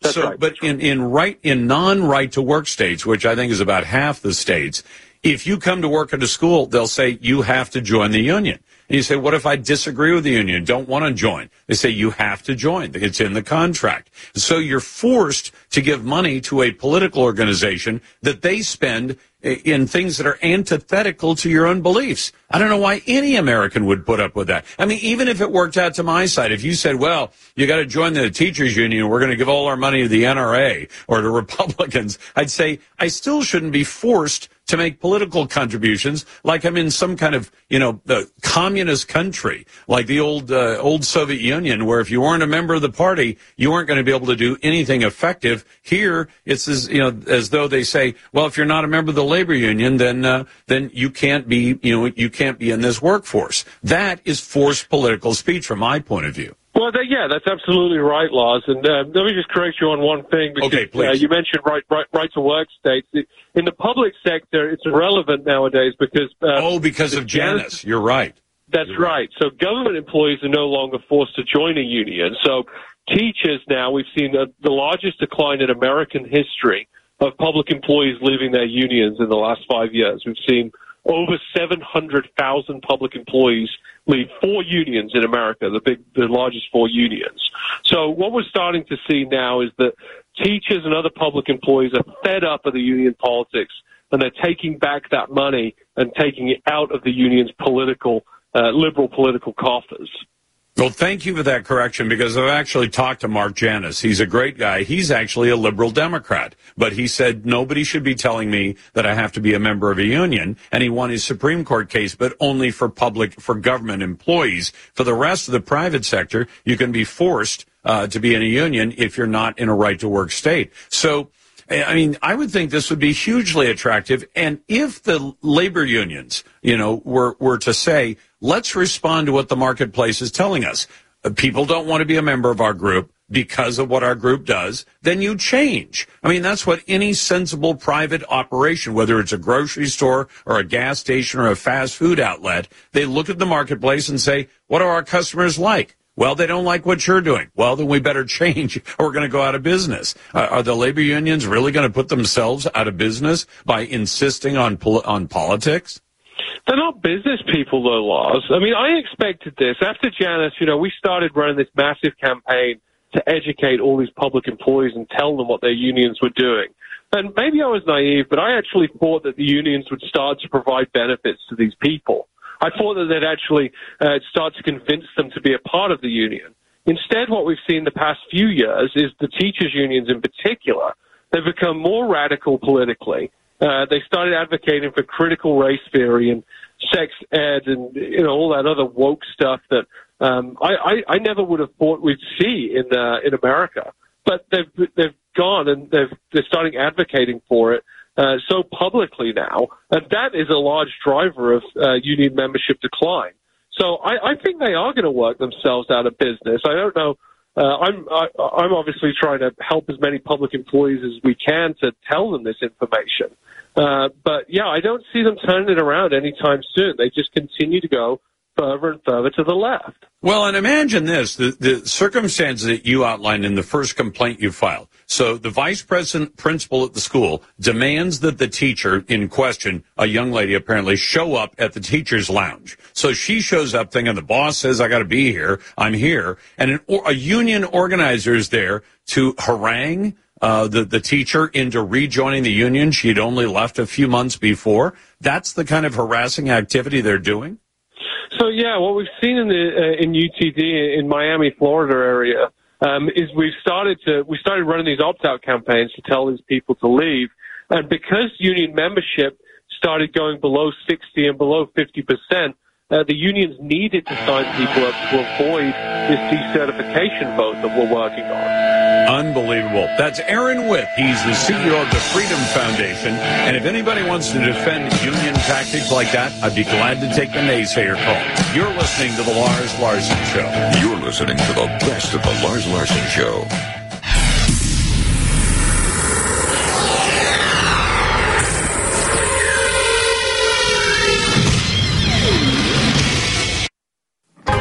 With everything, I'm on the phone today with David Moore from IRA Advantage. David, for more than 15 years, I've been telling my listeners about self-directed IRAs, but how do you explain them to your customers? Well, Lars, through our working careers, we accumulate savings in our 401k plans.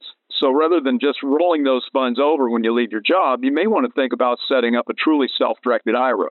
With a self-directed IRA, your retirement portfolio can include real estate, precious metals, cryptocurrency, notes, loans, and even a new business startup. So with a self-directed IRA, you're not limited to equities like stocks and bonds? Exactly. There are so many more options that you can consider for your retirement portfolio. Would you like to learn more about self-directed IRAs? Then go to IRAadvantage.com, view the videos, and then let the self-directed IRA professionals at IRA Advantage set up a self-directed IRA for you. Your retirement, your way. Visit the professionals today at IRAadvantage.com.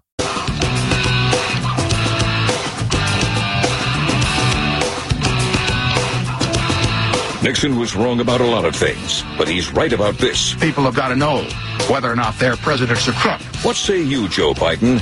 This is the Lars Larson Show. You're listening to the best of the Lars Larson Show. 911. Hi, this is Mayor DeCio.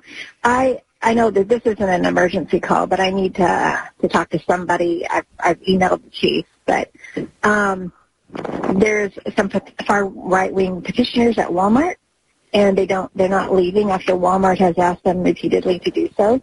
That is the mayor of the city of Yakima, and one small town mayor tried to wage her own personal war on conservatives. In other words, she wanted the police to remove these conservatives, not because they were rioting or committing arson or looting a store, but because they were engaged in a time-honored tradition in American politics, gathering signatures on a petition. It's kind of an amazing story. Happened earlier this month, but we have the 911 call, courtesy of our friends of the Post-Millennial and my colleague Ari Hoffman, who managed to come up with this audio. Let me get into that in just a moment. But first, welcome to the Lars Larson Show, and welcome to the Radio Northwest Network, proudly serving the Pacific Northwest states, Oregon, Washington, and Idaho for the past 24 years almost now, and glad to take your calls at 866-HEY-LARS. That's 866-439-5277. If you happen to be a naysayer, that is, you disagree with my point of view, I'm perfectly glad to have you call the show. We'll put you right to the head of the line at 866-439-5277. You can vote in our Twitter poll, and boy, that's an amazing one. All three of the things that I just ended up leading off with today have to do with police. So let me ask you this question, and I'm not exaggerating any of this. Will gunless guards armed with kindness. That's the way they describe themselves. Gunless guards armed with kindness and an entire 4 hours of training. Will they make the schools safe enough for your kids? Now, if I had kids in public school, I used to. They're adults now. But when I had kids in public school, if you told me, we're going to have a guard, really, does he or she have a gun? No, they don't have a gun. Do they have pepper spray? No. Do they have stun guns? No, they don't have that. Do they have a lot of training? Well, they've been trained for 4 whole hours in the job they're going to do. And they're armed with kindness. Would that be enough to satisfy me about security concerns at local schools? You're not going to believe it, but a Northwest school district is saying gunless guards armed with kindness and 4 whole hours of training are going to make the schools safe enough for your kids. I think that's crazy. You can vote in the Twitter poll if you care to, at Lars Larson Show and at LarsLarson.com. Brought to you by Ultimate Truck Services. If you rely on trucks for business, Ultimate keeps your biggest assets on the road and running right. Find them at ultimatetruckservice.com. But let me go back to Yakima. So you've got this mayor, Janice DCO, who is the mayor of Yakima. Now, that's not a small town. It's almost 100,000 population. But she heard from one of her constituents who said, why, there are right-wing conservatives. Actually, she called them far right-wing petitioners. But Janet DCO, who we are going to invite on the show, I don't hold my breath that she's going to come on, but she called 911 to report that one of her constituents said there were far-right petitioners at Walmart gathering signatures. Why, call the police right away. Take a listen to the way she described the Walmart signature gatherers or protesters. We did have a call of that earlier. Who is this? This is Mayor DCO. Okay. Let me let you talk to my supervisor, but I do know that the officers have let them know that they would have to have a court order to have them removed. It's on private property? Yeah, okay. I don't know the legalities of that, but let me get you to my supervisor. Get you to my supervisor. And by the way, did it sound like the 911 dispatcher was really impressed that it was Mayor DCO on the phone? Who are you? What do you want? Well, I want the police to come and remove people from private property that, by the way, Mayor DCO does not own. She's calling, demanding that the police come out and remove one group of private citizens from property owned by a private company called Walmart. So the supervisor got on the line. Listen to what happened then. That's not so fickle. Hi, this is Mayor DCO, and I have had some constituents call me to tell me about some right-wing petitioners over at Walmart, and that Walmart does not want them on their property, and the police have come out and told them that they can't do anything about it. And I'm wondering, how can that be? If petitioners were on my yard, the police could take them out.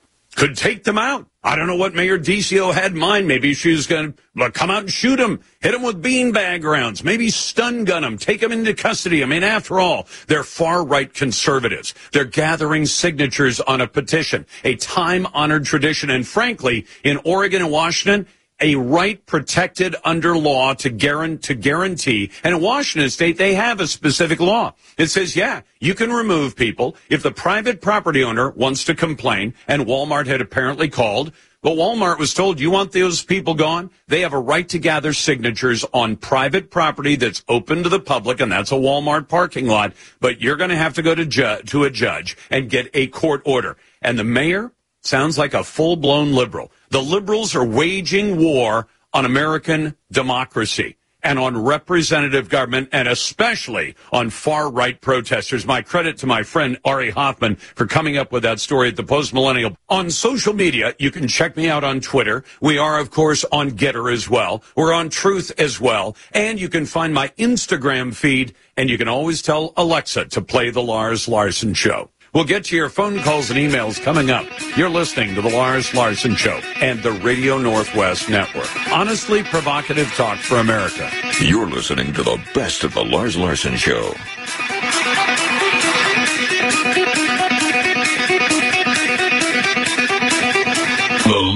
With me on the phone today is David Moore with Equity Advantage. David, for more than 15 years, I've been telling my listeners about 1031 exchanges. But how do you explain it to customers? Well, Lars, 1031 exchanges are over 100 years old at this point. They allow people to exchange out of one property into another, keeping their equity intact. For example, let's say you own an apartment building and you'd like a larger one. You can sell the property, pay the tax, or you can do an exchange deferring all capital gains tax.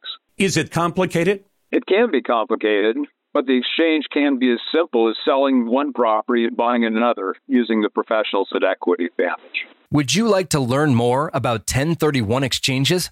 Then go to 1031exchange.com. View the videos, and then let the 1031 exchange professionals at Equity Advantage show you how it can work for you.